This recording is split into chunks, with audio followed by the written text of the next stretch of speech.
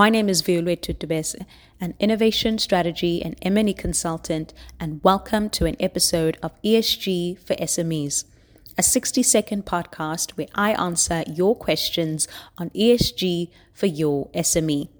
Today, we are uncovering green or climate financing.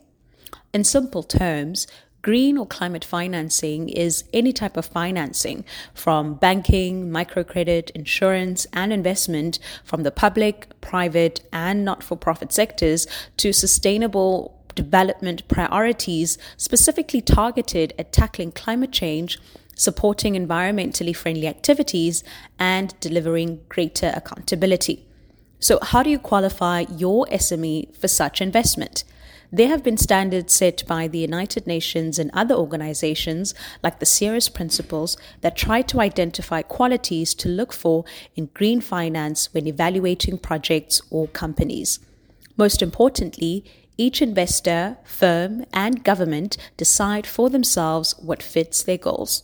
Look out for the list of green funding opportunities in the notes. Until the next episode, when we unpack the hidden value of ESG for SMEs, bye for now.